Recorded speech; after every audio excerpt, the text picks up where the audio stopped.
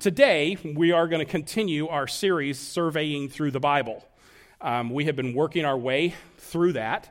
I'm going to talk about Judges today, but I'm going to acknowledge that just recently, I did 28 messages on Judges, so this is going to be a little bit different. I feel like I can do it a little quicker, and so I'm going to take a time to do two things. First of all, I want to give you some reflections, and this may be... First hour, I really felt myself ranting a couple of times, and that you're going to hear that again. It may be that I'm on the third week of dealing with shingles, so I feel a little bit of irritation, and I'm going to get on a plane, and maybe I feel the freedom to just say some things because I'm leaving the country in 2 days. But I want to talk to you about 4 funerals I've been to this fall, spring, until last week. I went to 4 funerals that were amazing funerals. They were inspiring. Booger Roach, Don Harrison, Vicki Pepper, and Anita Ashlock. Those 4 funerals were impressive. I was able to be involved in 2 of them. The others I was just attending. But the testimony that was left behind by these 4 people is pretty significant. For Booger and Don, their families talked about the investment that those men made in their families and how they loved and encouraged and offered grace and accepted the people in their family. And the testimonies were consistent and generational in terms of how those men impacted their families. For Vicki Pepper, one of our dearest friends, a mentor for my wife, for me, an inspiration, unexpectedly passed away. And the week before Christmas, I was able to be a part of her funeral. And the consistent testimony, and that's part of what I heard in these 4 funerals, is just the consistent, lifelong impact that these people had. For Vicki especially, for Anita as well, 2-hour funerals where people talked about the consistency of Anita's joy. Even though for 17 years she struggled with cancer, it recurred and recurred and recurred. And she said, I will not let that steal my joy. And she didn't.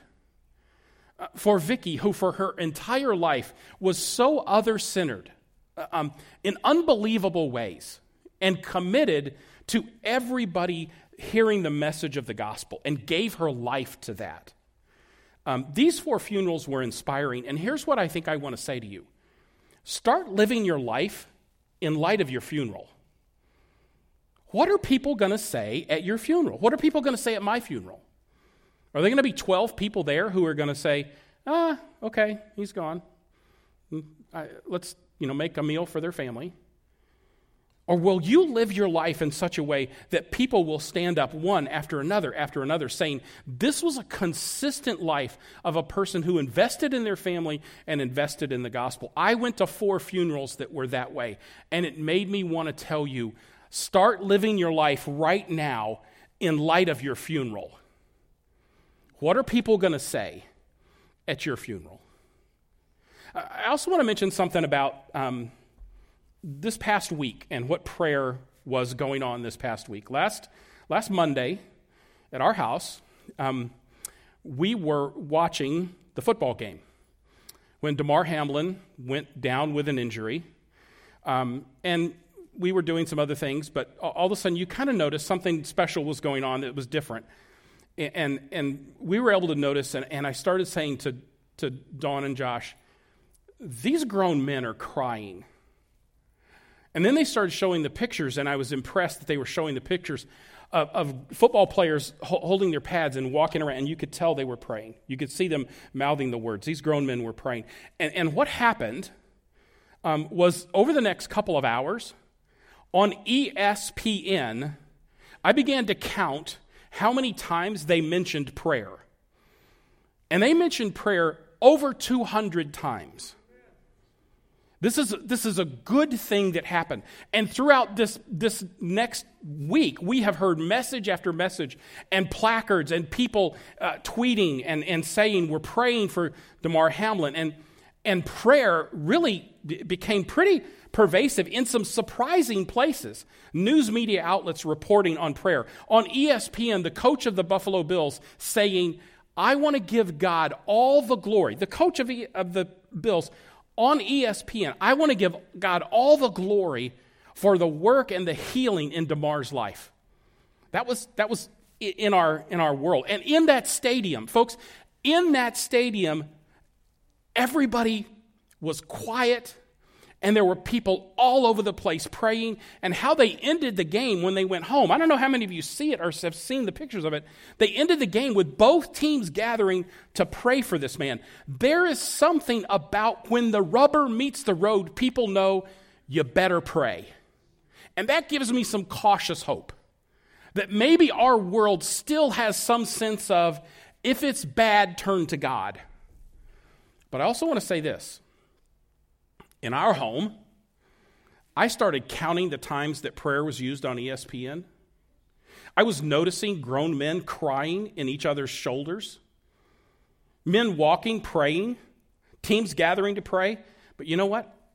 We didn't stop and pray in our house. We didn't. I watched it happening, and I think there are a lot of signs about it, a lot of hashtags about it.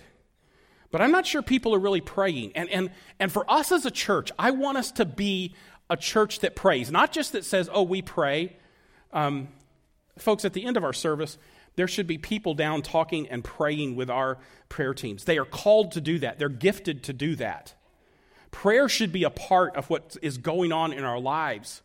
And we shouldn't just talk about it and be glad that people have talked about it this past week. We should be doing it. And I'm going to, again, give you my admonition. Don't tell people you're going to pray for them. Pray for them. If they ask you to pray, pray for them. I do that. For many of you, you've been on the phone with me and said, hey, would you pray for me about this? You've been in my office, hey, pray for me about this. And I'll stop right there and go, okay, let's pray. We're going to pray right now.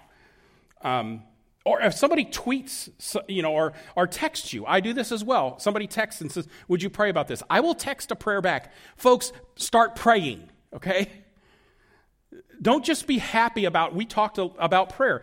Last night in the football game, before the game, both teams came together, circled around for prayer.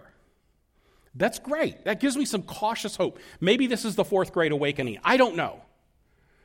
But it's certainly not going to be anything if God's people here at Fellowship Bible Church aren't actually really praying. So again, maybe it's shingles, maybe it's I'm leaving the country.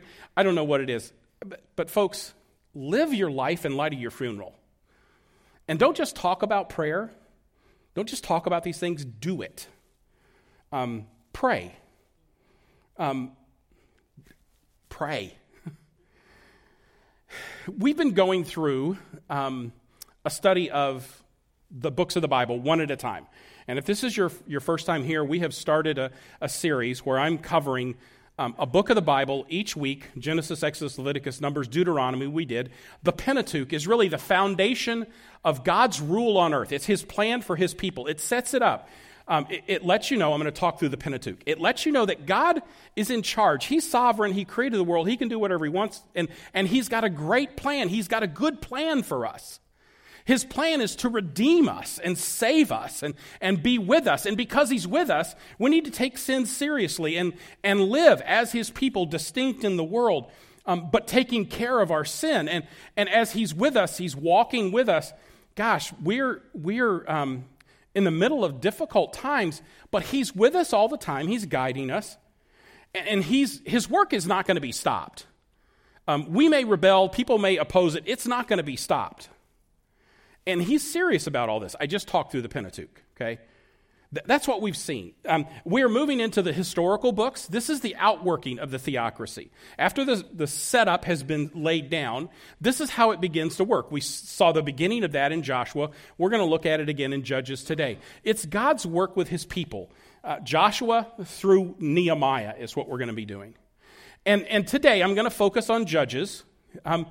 And Judges is the world turned upside down. If you were here during the service, many people were offended because we had toilets on the stage for about 20 weeks. Because the book of Judges is just a giant toilet flush. And so I've just got a graphic. We didn't pull the toilets back out. But I'm going to acknowledge something here. I'm going to acknowledge that I preach 28 messages on Judges. And if you want to see them, go to the church website. If you want to listen to them, if you're really into this, go to the church website. There's 28 messages there. And in the resource section, there's 57 resource handouts I had for Judges. So there's a lot of material out there. And I'm going to assume, for the most part, many of you have heard that. So I'm going to move through this a little more quickly at the end. But I've got a little bit more ranting I want to do here. I want to talk about a few thoughts on our cultural moment in Judges. Because it's easy to look at what was going on in Judges and the decline in morality. And by the way, it's the decline in the morality of God's people. This book is not about, the Canaanites were getting worse, the Amorites were getting worse. It's God's people were getting worse. And it's easy for us to look at them and say, how could they have been assimilated into this ungodly culture? In the book, God's people are involved in child sacrifice. God's people are Samson, who we elevate as this hero because he's strong and powerful and he killed a bunch of Philistines. He's the worst guy in the book. He never met a prostitute he didn't like. And it's God's people doing the worst things they can possibly do. Idolatry is rampant, and they're just being assimilated into the world around them. One of the messages I'm going to talk about this, the Israelites look like the Canaanites. Sodom and Gomorrah has come to the people of God. And folks, we are like that. We can't just look at the Judges generation and say, how could that have happened? Those spiritual people of God were assimilated into their culture. It's happening for us too. And I want to throw up a warning sign to say, we've got to be careful about how the culture shapes us these days. And I'm going to talk about two things related to that. First of all, this. Digital media, social media, news outlets, and your phone are discipling you. They are shaping your identity. They know exactly what they're doing. In 1985, Neil Postman wrote a book called Amusing Ourselves to Death. When he wrote that book, he was talking about changing from 3 or 4 TV channels to 20, and how that was changing what was going on in television, and that what was being changed is we're moving more from information to entertainment. And he said, 20 channels, we're going to amuse ourselves to death. We have 500 channels today. And nobody paid attention to the damage that Neil Postman, in what most people think almost prophetically, was talking about how it was going to change our world. And we haven't paid attention to it. I've got 500 channels at my house. I've got 500 channels that if I push a couple of buttons on this iPad, I can pull them up right here. Because it is so easy to amuse ourselves to death. A few years back, The Social Dilemma, a movie by Netflix, if you haven't watched it, you need to watch it. It's absolutely frightening of how the algorithms are made to seduce you and to bring you into the rabbit holes that the world wants you to be in. The same thing is true of news outlets. They know how to get stories that either create fear or rage, and both of those are addictive. Fear and rage creates chemicals in your brain that make you want to come back for more. So you think about the stories that you listen to, where you go to, and if they're creating fear or enragement, for however they're presented, they're working you, folks. They're discipling you. Studies show that most people touch their phones 2,000 times a day. 2 years ago, Apple did a study. The average smartphone user unlocks their phone 150 times a day. Now, you may not do it with a code anymore. I don't. I do it with my face. But I unlock my phone probably 200 times a day. I've done it 20 times today, and I've preached a message already. Now, I am not telling you that you shouldn't use these media. We use it. We broadcast the first service. I've got an iPad up here. I'm using it for communication. But what an author, J. Kim, says, I think is a great illustration. All tools, and digital media is a tool, all tools are useful if you use them in the right way. He uses the illustration of a hammer. A hammer can be used to build something in a constructive way, or a hammer can be used to attack somebody. How you use the tool is what makes the difference. He goes on to say, but the difference between a hammer and a phone is that a hammer is not blinking and beeping at you all day. But your phone is beeping at you and blinking at you all day, and you know what? My phone doesn't even have to be down there because it's right here. You text me right now, I'll feel it on my wrist. Don't text me right now. I'll feel a little vibration on my wrist. And what it'll do is go, oh, you're important. Somebody needs you. Somebody thinks your answer is going to be the best answer. It's going to solve the world's problem. You're important. Folks, kids, your parents should restrict your iPhone use more than they do. Your parents should not let you use your phone as much as you do already. I don't know how much they're letting you use it. It should be restricted more. Parents, you should restrict their iPhone use. Parents, you should be an example and restrict your own iPhone use. Because that thing is discipling you. It is creating for you the values of the world, how you shop, what you look at, what you're addicted to because it vibrates, or it just scrolls up the next thing you want. Read The Social Dilemma, or watch The Social Dilemma. That phone is discipling you. Grandparents, who texted me? Grant Nabholz. He's not even here. I'm important, though. That phone is trying to create an identity for you that is horrible. Grandparents, you need to talk to your kids and your grandkids about this. Parents, put your phones away when you go home. Ken, Dawn, we need to put our phones away rather than having them right there on the counter where they're flashing. So in the middle of whatever we're doing, we have to go over and unlock it for the 152nd time today. The other thing that's going on in our world is this sexual gender identity revolution. It's perverting the core of our ability to love. When I was a kid, I'm 61, when I was a kid, exposure to pornography was at about 25%. About 25% of my friends, when I was young, about 25% had been exposed to pornography. Now, that stat for males is 100%. You need to assume by the time you're 18, 100% of the males in this room have been exposed to pornography. And things fire in your brain when you get connected with that kind of sexual stimulation that creates an addictive response in your brain that tells you, I want more of it. Fear, outrage, sexual response. All of them create the same thing in your brain.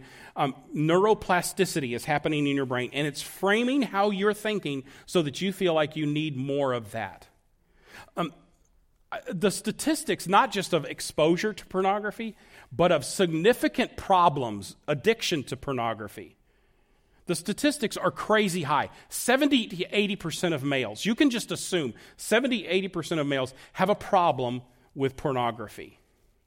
And this may be true for you. May be true for you. There is grace, there's forgiveness. There's an opportunity for you to turn to the Lord and for you to reframe how you view the world. But I need you to think about this, particularly if you're the parent of daughters.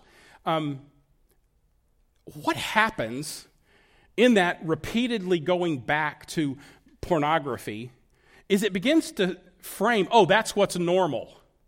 It's not what's normal, folks. You bring that into a marriage, and it's going to really corrupt your ability to actually love very well. By the way, the same thing is true for females. because the rise of addiction to pornography in females is crazy high. But the same dynamics go on in terms of what happens in your brain.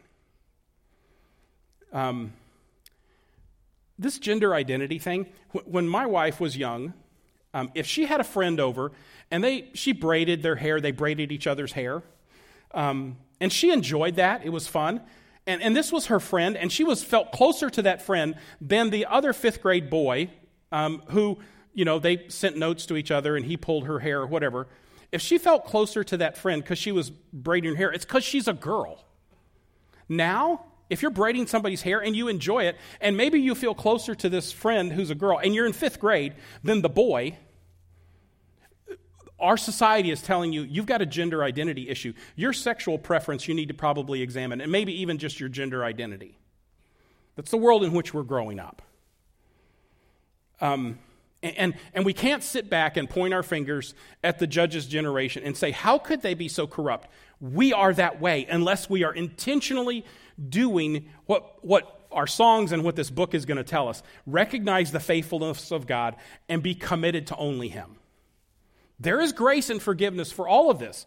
Because in a room like this, the prevalence of sexual abuse and sexual addiction makes me say 85% of the people in this room struggle with that. That's the world in which we live, and we have to fight against it. Is there any hope? A lot of what I'm talking about came from this book. I just got it yesterday, but I listened to an interview, and I skimmed through it yesterday. I'll read it more on the plane. Jay Kim has written this fascinating book. He wrote a book on the analog church that basically says this. He wrote it before the pandemic, but it was published during the pandemic, and he basically said this: analog church, we need to be in each other's presence more. The analog church is a myth. That we could just do it digitally. We need to be in each other's presence. This book, The Analog Christian, he talks about a lot of what I just talked about. A lot of what I just said came from, a part of what I just said came from what he said. But he does a fascinating thing in this book. The chapter titles in the book are what you see on the screen. He talks about how the internet, digital media, news media, social media, all of that, what it generates in us is self-centric despair, comparison to others, contempt, impatience, hostility, forgetfulness of who we really are, forgetfulness of our identity in Christ, outrage, and reckless indulgence. That's what social media generates. And what he does is he said, these are all the opposite of the fruit of the Spirit. If we are committed to Christ and letting the Holy Spirit frame us, we can live with love. And here's the hope. We can live with love instead of self-centered despair. We can have joy instead of comparison. We can have peace instead of contempt. We can have patience instead of impatience, kindness and goodness instead of hostility, faithfulness instead of forgetfulness, gentleness instead of outrage, and self-control instead of reckless indulgence. These are the opposite of the fruit of the Spirit. And if we can commit ourselves, no matter where you've been, there's grace for that. But moving back toward, let the fruit of the Spirit, which, by the way, is a description of our Savior Jesus Christ, and being formed into His image, that blinking thing, that vibrating thing, is trying to form our identity. By the way, this is why I'm preaching a Survey of the Bible series. I'm not preaching a survey of the Bible just so I can finish getting through the Bible and we could say, oh, we did a survey through the Bible. I'm preaching a survey through the Bible so that instead of surfing internet and Pinterest and Instagram and whatever you spend all your time on, YouTube videos, rather than doing that you'll read your Bible. I'm trying to give you a frame for understanding Genesis and Exodus and Leviticus and Numbers and Deuteronomy and Joshua and today Judges eventually, so that you can read it instead of going down some rabbit hole on social media. That's why I'm doing this, so that you can be engaged with your Bible more. J. Kim says this: the path to human flourishing doesn't run through the White House, it runs through the cross of Calvary. By the way, I don't know where you are politically. I'm a conservative guy politically. But here's what I know. Over the last 6 years, you've been enraged by something going on in the White House. But the path to human flourishing doesn't run through the White House. It runs through the cross of Calvary. And we need to remember that. And we need to stop trying to get other people enraged on the internet and just pray for people a little bit more. Our allegiance is not to any elected official, and this is the message of Judges, by the way. Our allegiance is to Jesus, our King. Our allegiance is not to anybody like Othniel or Jephthah or Gideon or Samson. Our allegiance is to Jesus, our King. The other interview I read or listened to this week was with Julie Slattery. Julie Slattery has written a lot of books that mostly focus on women and particularly women raising young girls. And if you're not familiar with this as a parent or as a grandparent, you need to read some of her other stuff. But this book she's written, she's now kind of writing for men and women together in marriage. And she addresses all of these cultural pulls. But then her book is arranged around the things that really make a healthy and sexually vibrant marriage. And that is when there's faithfulness, intimate knowing, sacrificial love, and passionate celebration. Rather than all of the stuff that the internet tells you, this is what you've got to do to thrive. All of that just to say, what's forming you? The book of Judges is going to tell you it's easy for the world to form you and the world to get turned upside down. I'm going to assume that you know there's 28 messages and 57 resources on the internet. But I'm going to review the book of Judges just real quickly for you. The theme of Judges is this. In those days, Israel had no king, and everyone did as they saw fit. They did not have a king to guide them. And by the way, these fantastic warlord leaders they weren't the solution, and neither was David, because the book is a setup for David being the king, but he falls too, because he's not the kind of king we need. We need the Son of God. But in Israel, they had no king, and because they didn't have someone to lead them who was worthy, everyone did as they saw fit. Do whatever makes you happy. Does that sound like our world? Do whatever makes you happy. That will destroy you. Now I want to move through kind of what we've been going through in these books. Again, we've gone through this a lot. But who wrote it? Who's listening to it? When did it happen? Where are they? And why? Who wrote the book? We don't really know. Okay, that's the real answer. The author is unidentified. The details that they know seem to make you think that they live close to this period, but it's such a long period that they're covering, about 375 years. It's such, or 325 years. It's such a long period that in all likelihood, the oral tradition of all of these stories were passed along.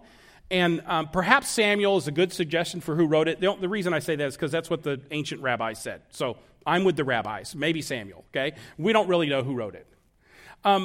When did it happen? The events occurred during roughly 325-year period between the death of Joshua in 1375 BC to just before the reign of Saul in 1050 BC.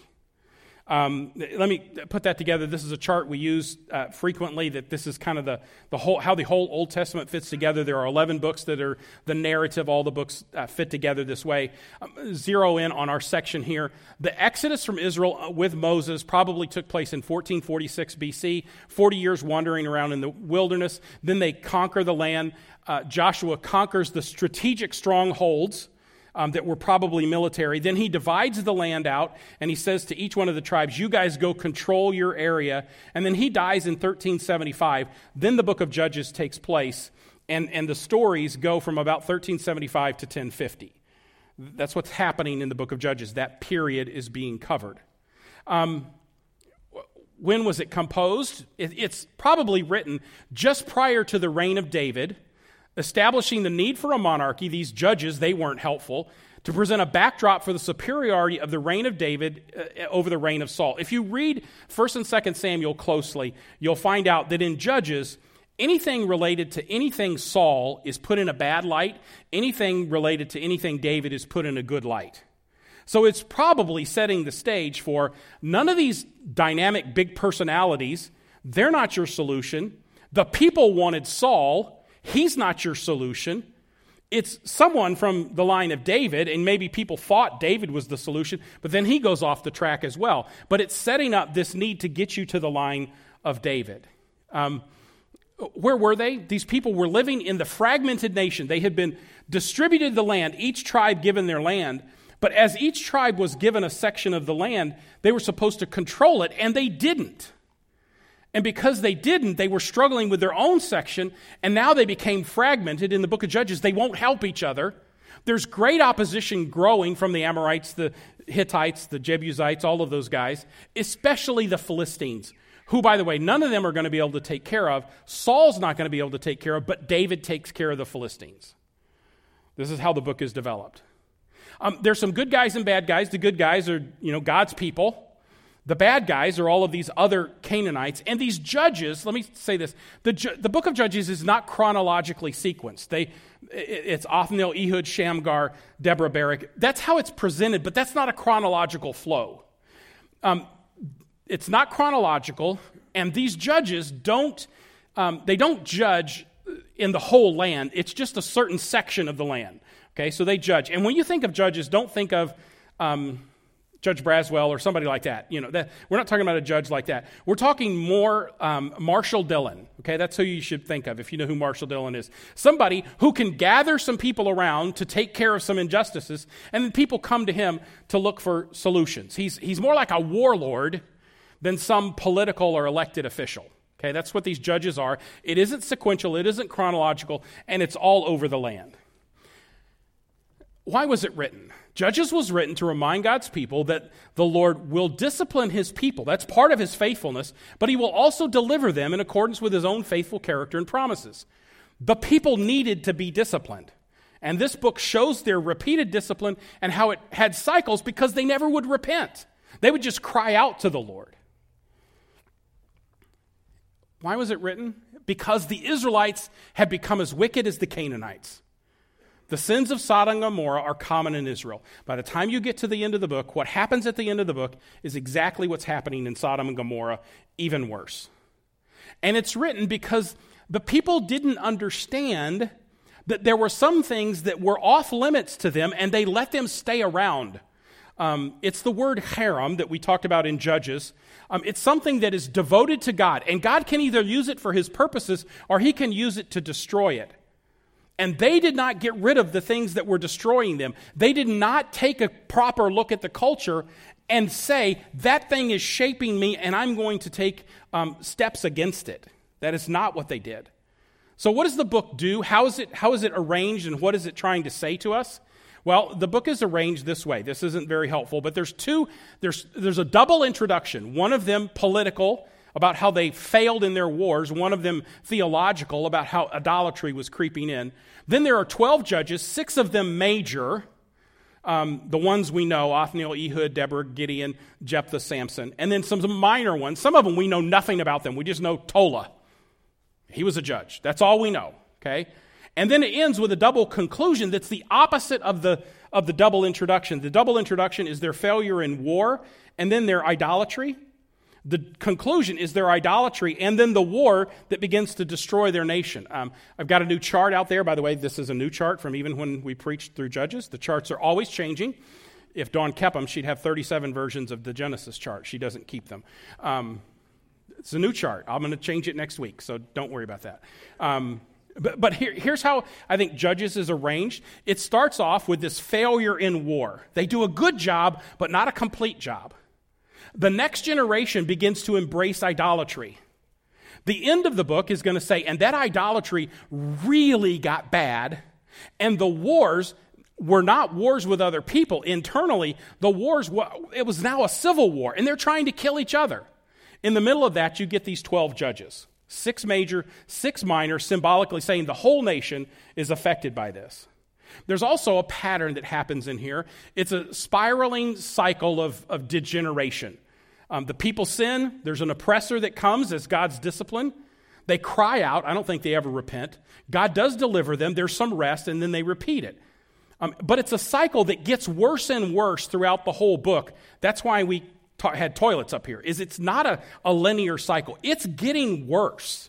In fact, if I put the spiral on the book, it goes down. Everything, their sin gets worse and worse and worse. And finally, by the way, with Jephthah, I think it's chapter 10, verse 9, God says, I'm not going to deliver you anymore. And from that time, he doesn't fully deliver. The book just keeps getting worse and worse. So what is the message here? The author recorded the continuing cycles of the nation's sinful idolatry, domination by foreign oppressors, and deliverance through sovereignly appointed judges who were like warlords in order to demonstrate Yahweh's faithfulness to his covenant promise to punish Israel's apostasy. The Israelites look like the Canaanites, and to motivate the nation to recognize their need for a centralized form of government, a monarchy, in anticipation of the Messiah. I know it's a mouthful. It's the whole book of Judges. It's 28 messages in one sentence. But the whole book is showing they were getting so bad, they were corrupted by the society around them, and we've got to stop pointing our fingers at them because, and I hope it's not true in our church as much as it is in most, but I'm not pretending. Last week I really was happy about prayer, but I didn't pray. I think it's easy for us as church people to say we're not like the world, but my identity is right here because it's flashing at me. It's telling me here, this is your identity. And all of that is to show we need a king, not a dynamic, charismatic leader like the judges. We need not someone we choose who we think is better than the others, like Saul. We need God's choice, but not in a human, but in the Son of God. This thing all is pointing us eventually to Jesus. So what are some convictions we need to have? So what? What do we do with all this? What should we believe? We should believe the Lord is faithful to all of his promises, and that includes his faithfulness to discipline his people. God will discipline us. God doesn't abandon his people, but he will let his people experience the consequences of their choices. And again, God will accomplish what he's going to accomplish. Numbers tells us that.